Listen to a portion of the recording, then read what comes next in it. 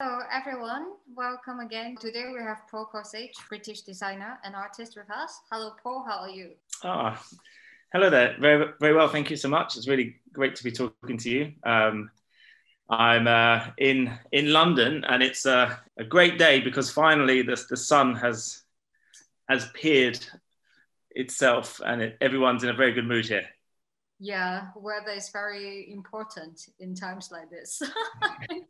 Very much so. But I think, what I've noticed even just this morning and over the weekend, London as a city is such a place full of people and desperate to interact and be together. And the sun really helps that. So it's great.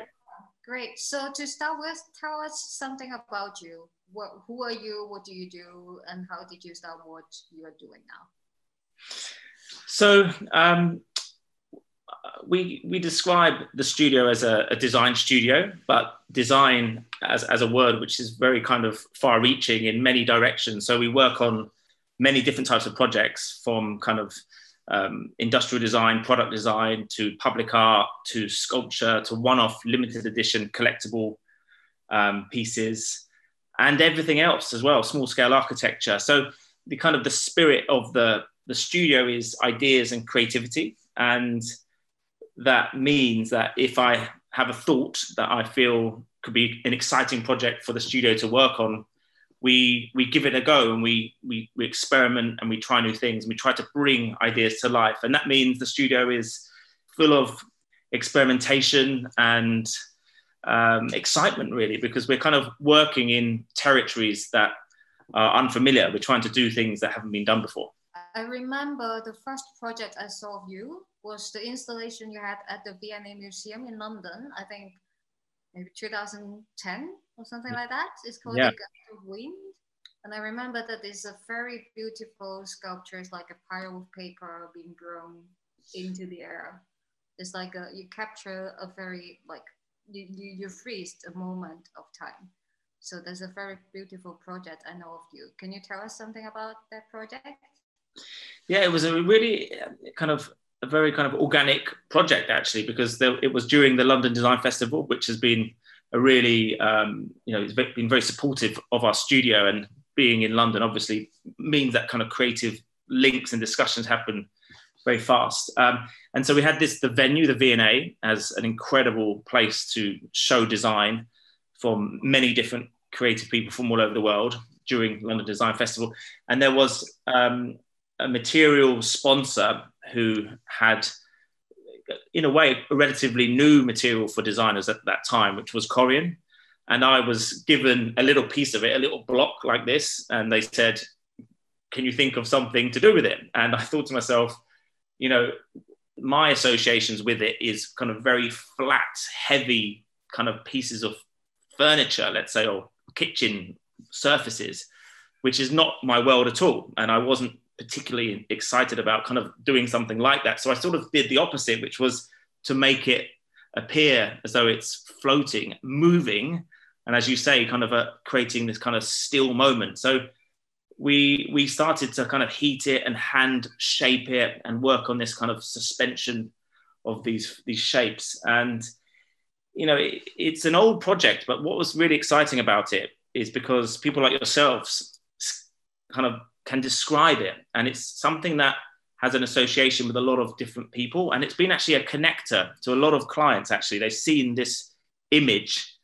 and they've been interested to discuss and to meet me in the studio and see what we can do on other projects. But it was a project, yeah, as you say, 2010, a long time ago, but it's always with me somehow.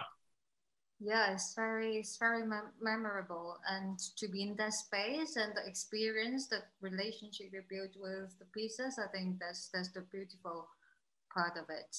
And I think a lot of your projects are based, as you say, based on material, how you interpret a kind of a material or resources, and time and space. Is that right? Well, yeah. I mean, there's always, all projects, they have layers of meaning, and some people experience all of them, and some people, for different reasons, just experience certain dimensions of it. But for me personally, I'm trying to kind of give it as many layers as possible, because for me, the more layers you have, the more, the stronger it is, you know, the more resilient it is, the more timeless it can become. And so, you know, we always think about where the work is going to be placed. We're always thinking about, you know, the light coming in from the sky, and we're thinking about the way people will be around it. We're thinking about scale. We're thinking about, you know, sustainability and materials and all of these different types of things. But in a way, I rely on my very basic instinct, because I'm just trying to sort of bring joy to people. I'm trying to make people feel good and improve people's lives somehow. So it always starts with that simple feeling, because that's kind of what I want from my home and my city and my world. That's ideally what I would like to have. And then once an idea starts to bubble up, we give it more to give it that strength. Yeah, very interesting. So actually each of the pieces you create actually for a specific space or time, so it can't be really copied or recreate in a way, right? And it reminds me, another project of you, I think is so insane but so brilliant, is the one called Excavation Effected project. So tell us about the story. The story is just fascinating. Yeah, so I mean, this project, I was approaching 40, or I was 40. You know, I was at that moment where I've been doing this for a long time. You know, I kind of, you know, creativity was definitely, you know, me. You know, like it's my jacket is creativity. That's the thing. And my studio, my creative home, is also a part of my identity. And you know, London was going through a really interesting moment at this moment in time. A few years ago, we had kind of political kind of, you know, drama here. You know, we had, you know, Brexit, and it was an interesting place. And we had London, which was still pushing forward. It was very expensive, a lot of developments, and the area of town that I was in, which was Hackney, which is quite a very kind of creative place, was going through transformation. And we had our landlord knock on our door, and he described how he wanted to take our studio, demolish our studio, and build some luxury apartments, which for him was a brilliant idea for him, commercially fantastic. And I have a good relationship with him, by the way.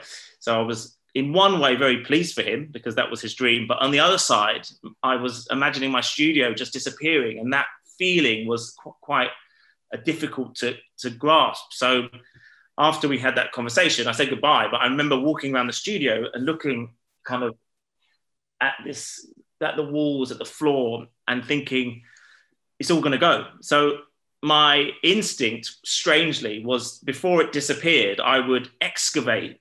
And what I mean by that, I would dig into the ground and take concrete, all of those, that kind of, as you say, time and meaning of material, take 2 tons of concrete, which we did, which was an incredible process, and then build some pieces of furniture, which were then exhibited in Milan during Milan Design Week. So as I say, like at the beginning when we first spoke, like my ideas come from so many different places, and this one came from a situation I found myself in.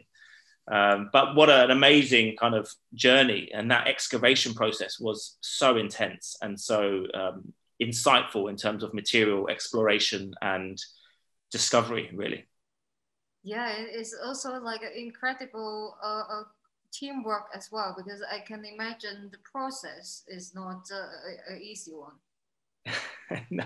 I mean, when you look at the pieces of furniture, there's a kind of stillness, and there's almost like a calm feeling about them, because they're finished, and we really wanted to work with the concrete and the stone in a very artisan way, in a very kind of perfect form. But to get to that point was an incredible energy and in some way an aggression there, because we had big machines that were drilling into the ground, and they made the sound of like 5 sports cars driving down a street. You know, it was, you know, you had to cover your ears, and we were cutting into the ground, extracting these cores of concrete. And it was passion. When we financed this project, we stopped the studio, you know, we stopped all work, you know, the phones were disconnected. My staff were working from their bedrooms on their laptop, just writing emails. But in the daytime, they were drilling and excavating. So, we had a very fascinating 3 or 4 or 5 months. Wow, that's a really long process. And I remember I asked you this question, but I don't remember if you answered me. So you were doing it kind of secretly. Well, the interesting thing is that it's no longer a secret because I've spoken about it. But my landlord, who I must say again, I have a good relationship with him. He actually lives on the same street as the studio. So we was in this quite awkward situation where, I had my car parked against the gates so that he couldn't come in, because if he did, he would have been like, what is happening? Like, what, you're meant to be a design studio working on computers and bits of paper. Why is it a building site? So we had this quite interesting kind of time where we were kind of sort of hiding. And I remember, I think it overlapped Christmas, and he wanted to give us a Christmas card, and and I was like, I'll meet you on the street, let's go for a walk. And he was like, I will go into the studio. So there was an interesting kind of, there's a performance to this as well. And funnily enough, the pictures that document the process in some way are as good, or if not better than the pieces of furniture. They are, they really show like the energy of the performance of the excavation. So it's all, and I've said it on the last project, but this one is really with me as well, because when we work on other projects, like we take that kind of inspiration where, like, trying to make something site specific, trying to really consider the local conditions and the culture and just the environment, is like, it makes projects, as you say, very unique. And if someone does something like it, it can't be described in the same way, because they come from a different place. Yeah, so I think it's a very beautiful closure you have with the space and with your past 10 years or more years of work. And do you know where the pieces now? The pieces, well, this is the thing as well. Like we did this. We showed the work during Milan, and it was a very non-commercial installation. There was no branding, there was no sponsor. It was just in the basement of this building. We showed the work. We had a video. It was raw, and it was very interesting because Milan, a lot of Milan Design Week is very commercial because it has to be. But we were operating in a slightly different kind of rhythm, if you like. We were sort of, we were just people who just wanted to show work to a large audience. That was our idea. And people really liked them, and people wanted to buy them. And this is where, it's awkward for me, because I didn't want to really sell them because they meant so much to me. Like they were like pieces of furniture that just had so much like emotional connection. So what we've done is we've I think there's a few pieces in museums, which is fantastic, which means that they're open to the public. And I think one piece has been sold, but with the idea that if I wanted to have an exhibition, they could all come back together. So, which I think is important, because, people like myself, and there's many creative people who are very genuine with their creative expression. We're not kind of commercial, let's say. We're not given briefs many, many times, and the work, it should be able to sort of have a connection to the public, not just hidden in one place for one person, But hey, that's another discussion. Yeah, that's very true. And I found that one of your most recent collection, called the Slum Rock collection, it's kind of have the same kind of flavor, I think, compared to the project. We just talk about the brutality of the material and the precisions of the process. Can you tell us something about that one? Yeah, so this piece of work was a collaboration with our London Gallerist Carpenters Workshop, which is a very new relationship, but a very exciting one, because they're just in central London, and they're very ambitious as a gallery. They want to achieve a lot, and they're very passionate. And so that was a very nice emotional connection to myself, because I have similar kind of energy. And this project came about because I was looking at industrial glass, glass that you see in buildings and facades, and kind of very functional pieces of materials, which in a way, for me, I forget how beautiful glass is. It's transparent, it's strong, it's, architectural. But like most materials, if you heat them up, they become soft and they move. And I'm interested by that. I'm interested about kind of giving energy into a material and seeing what happens.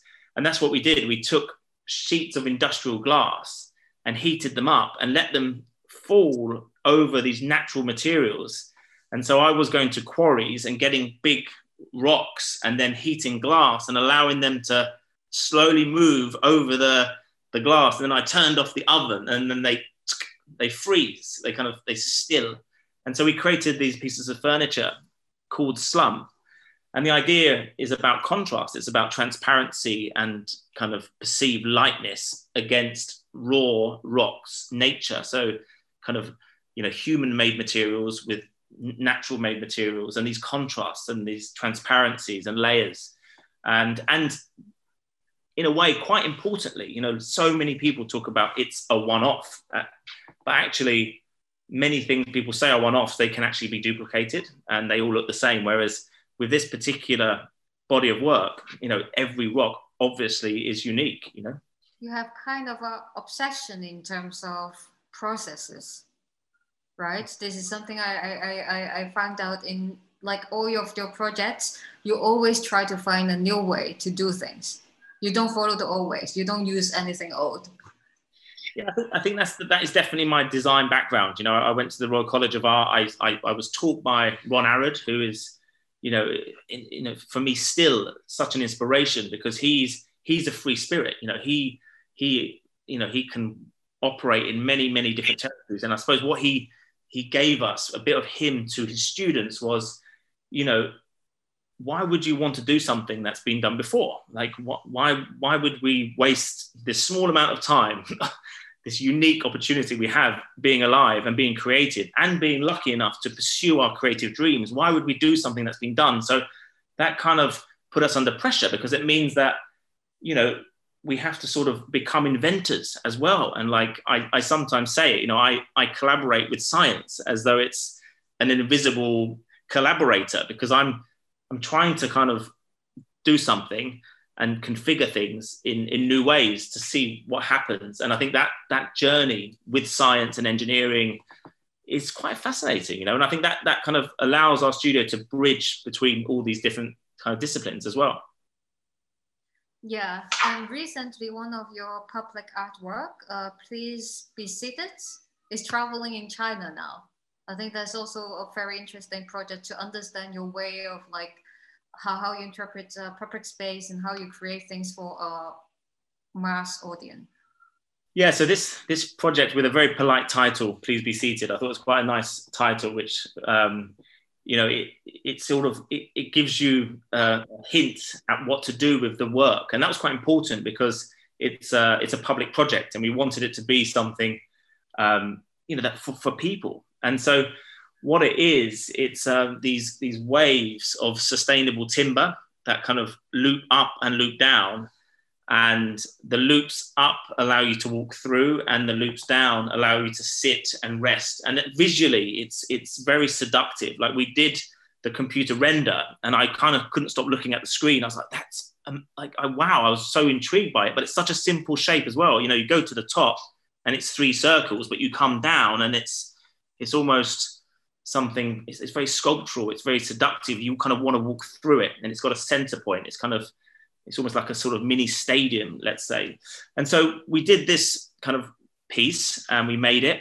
And what was interesting is that when it was released to the public, people really took hold of it and it became theirs. It became part of the community. People were, sleeping, lying, interacting. People were dancing. I mean, it was such a joyful kind of experience. And that started in London as a temporary piece. And then our friends, Swire Properties, they contacted, and they were quite intrigued by it as an object, because they, as a company, they have many different public spaces, and they thought that China could be a great place to tour it. And I was very open to the idea. I said, look, for me, this is about reaching as many people as possible. So we made one. I think we made two. I think there might even be another one somewhere but they moved around different cities, and then their final resting place will be in two cities. So it's actually quite kind of exciting, for me to be working on something on a computer in Hackney in London, and then suddenly I check my Instagram, and I've been tagged to all these pictures of all these people having like a joyful time around something that we've designed. And I think its strength is that the beauty isn't what me or my studio have done. It's actually how people have took ownership of it, and it's became sort of part of a community. Yeah, I think that's great, because even now it's a bit difficult to travel, but then your work still can reach people far away physically. I think that's really great. It's amazing, yeah. And those types of projects that we do, especially coming out of this strange kind of year and a half we've gone through, most of the things that go through my head when I'm trying to forget these things, but it's about social distancing and like distances and don't be here and don't do this and don't do this. And now we're kind of hopefully confidently moving into another space. I think these objects in public spaces, or good architecture, or basically good design and art, if they can somehow enable that coming together again, in a safe way, of course, is I think people really need that, even if they don't feel as though they do need it. Once they experience it, they will realize what they've missed. And personally, I've missed that. Yeah, very true. And do you notice, are there any differences between people in Europe and people in China? How do they interact with the piece? Do you see any differences? To be honest, obviously there's different surprises. There's a lot of dancing, to be honest. There's a lot of dancing. And then, to be honest, a lot of romance. I mean, there's a lot of people who, have first dates there, and there's a lot of kind of, intimacy, and I think in London, it was near a bar. And so there was a lot of drinking, but I suppose we're quite obsessed with drinking over here. But I think there's a lot of, it's hard to define. I think one thing that's happening a lot is conversation and laughing and talking, and I think interacting with people in a different way. And I think that's the thing that connects.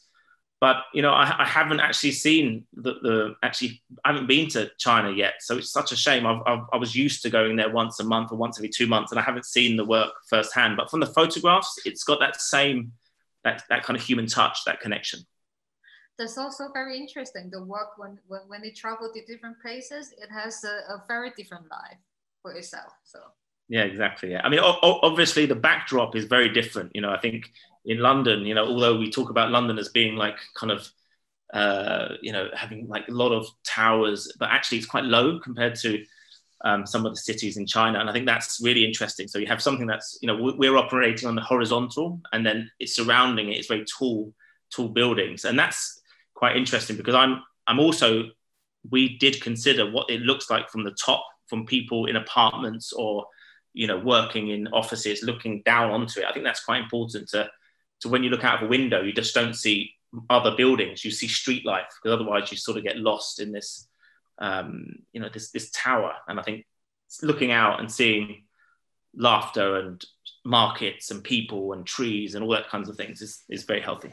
And do you think, because what I can imagine is moving forward, because of the pandemic, people might develop a different relationship with public space, or how they understand social relationship or interaction. So do you think in the future the demand of public space will change, and will it affect the work, what you are doing now? I think this wasn't a conscious move. I think what we've done, we've started quite small, in a way, like kind of almost like objects, or just like pieces of design, let's say, which were never described as kind of functional pieces, but they had the kind of scale of design. And then we naturally moved into kind of public projects. And that was because I was sort of just getting kind of, I suppose, a little bit bored about just seeing an object in a magazine and just no one around it. So I wanted to kind of create experiences and pieces of design that interacted with the public. And so we kind of naturally moved into that space. And then because, as we've spoken about, I'm so interested in materials and kind of experimentation, that we started to kind of move into sort of architecture and small scale architectural projects. But then there comes a point where to do big pieces of architecture, you need a huge team and you need to really up the game. And that just, I suppose it didn't necessarily feel as though we wanted to move in that direction, because I really just needed to feel very close to the projects I was doing. And so we started to do big pieces, but they weren't the buildings. They were sort of like the things outside the buildings, or the things when you know, they're more experiences. They're more kind of public art projects. And then it's quite fascinating because suddenly we're operating almost like architects, but we have a lot more freedom, and things are faster, and there's a much closer connection to the client. And I think that's really interesting. And so we're in this space now, and because our clients are developing so many different types of things, there's always public squares, there's always lobbies, there's always, we need canopies, we need, these kind of in-between bits, which for me is fulfilling the architectural ambition, but without the sort of 100 people in a studio in central London with all of the, the pressure that comes in. Because remember, as I said at the beginning, I'm trying to protect creativity. And to do that, I think a smaller team can be sometimes, for different creative people, more beneficial. Yeah, that's very true. Talking about architecture, you did something I think is one of your biggest projects yet. I mean, in terms of scale of the building object, and you are one of the finalists of the Expo 2020 in Dubai for the British Pavilion. Yeah. But sadly, we're not going to see your work because you didn't get it at the end. But I really like the concept of what you created, because to have a space for unity, possibility, and collaborations, I think that's the exact thing we need now. Can you tell us something about the project? Yes, this was a collaboration with Arup, which were the engineering partner, and IDOM, which is an architectural company. So that was, we needed that sort of team to deliver the project, because as a studio, we couldn't do it, but we were leading the creative side. And it was, again, a fascinating time when we were kind of thinking about, what could this pavilion do? And the theme of the expo was about how countries can work together, collaborate to innovate and come up with solutions to help all of us, tackle some of the serious problems that we've got coming as a world. And I think that was sort of such a kind of it had an emotional connection to me, because these are the important things, and that idea of collaborating was something I wanted to capture with the pavilion. And so I had that as an inspiration, but I also had some of my walks around the marshes, and I walk the dog, and I always kind of go into the kind of, my dog loves the kind of foresty bits. And when you duck in the trees, there's always these beautiful colors, and there's always, sunlight coming through leaves, and there's these layers of color, and it just makes me feel good. And I witnessed that people love being around color, because it somehow connects us to our emotions. And so what we did is, instead of like just designing ourselves, we looked at all of the participating countries of the expo, and we took inspiration from their flags, because outside every pavilion, everyone has their flag, and each flag has its own colors. And so we took all these different colors, and then we kind of brought them all together into like a living watercolor facade of the pavilion. And I think that was I still think it's quite a beautiful idea, because it's sort of, you can kind of see the British flag colors, but they're kind of blending into all these other things. The original idea isn't as important as the way it feels, but it captures the kind of participation of all these different countries.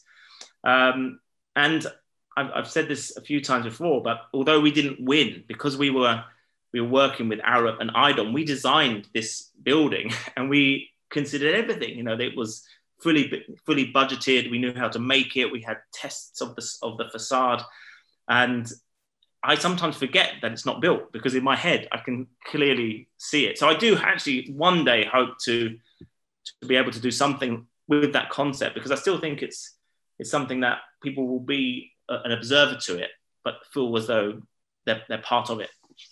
Yeah, because you have created that already, and you can actually place it wherever you want, this pavilion. Yeah, it's really interesting, really interesting.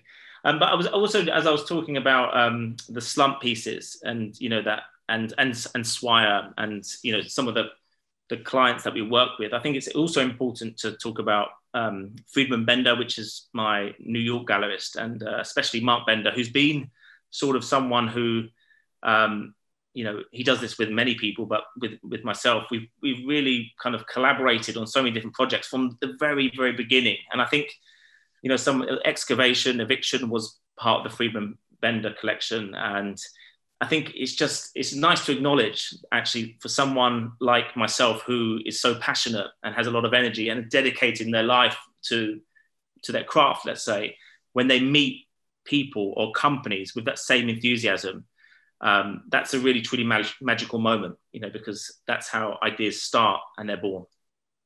Yeah, that's very beautiful how you describe the relationship. So are there any new projects you can share? Are you working on anything with them recently? We're always doing there's always things happening with Friedman Bender in New York, and I think what's really fascinating is that their clients are, not just them, actually. I just see it around. Everyone's getting more ambitious. The scales are changing. Even if we're talking about a table, it's not a table for 5 people. It's a table for 25 people. It's like people are becoming more.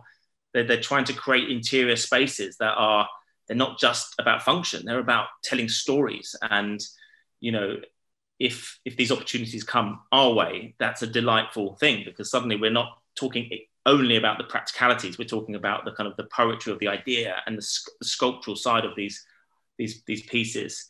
But yeah, we're working on some public projects. We're launching a new piece in Hong Kong soon as well. And there's a lot happening, and I'm very pleased personally that London is finally getting back, because London is a very kind of global city, and I suppose we can't wait to get working and get connecting with the world again, really. Great. Thank you very much, Paul. Hopefully we will see you soon. If not, your pieces. We're very welcome you to Dubai. Thank you so much. I'd love to be there, and it's been lovely chatting. It's always nice to talk about work, because I'm usually just doing it, and actually to talk about it and reflect actually makes me see it in a different way. So thank you for your time. Yeah, it's always very fascinating and inspiring to talk to you. I enjoyed it very much. Thank you so much. See you soon. See you soon. Bye-bye. See ya. Bye.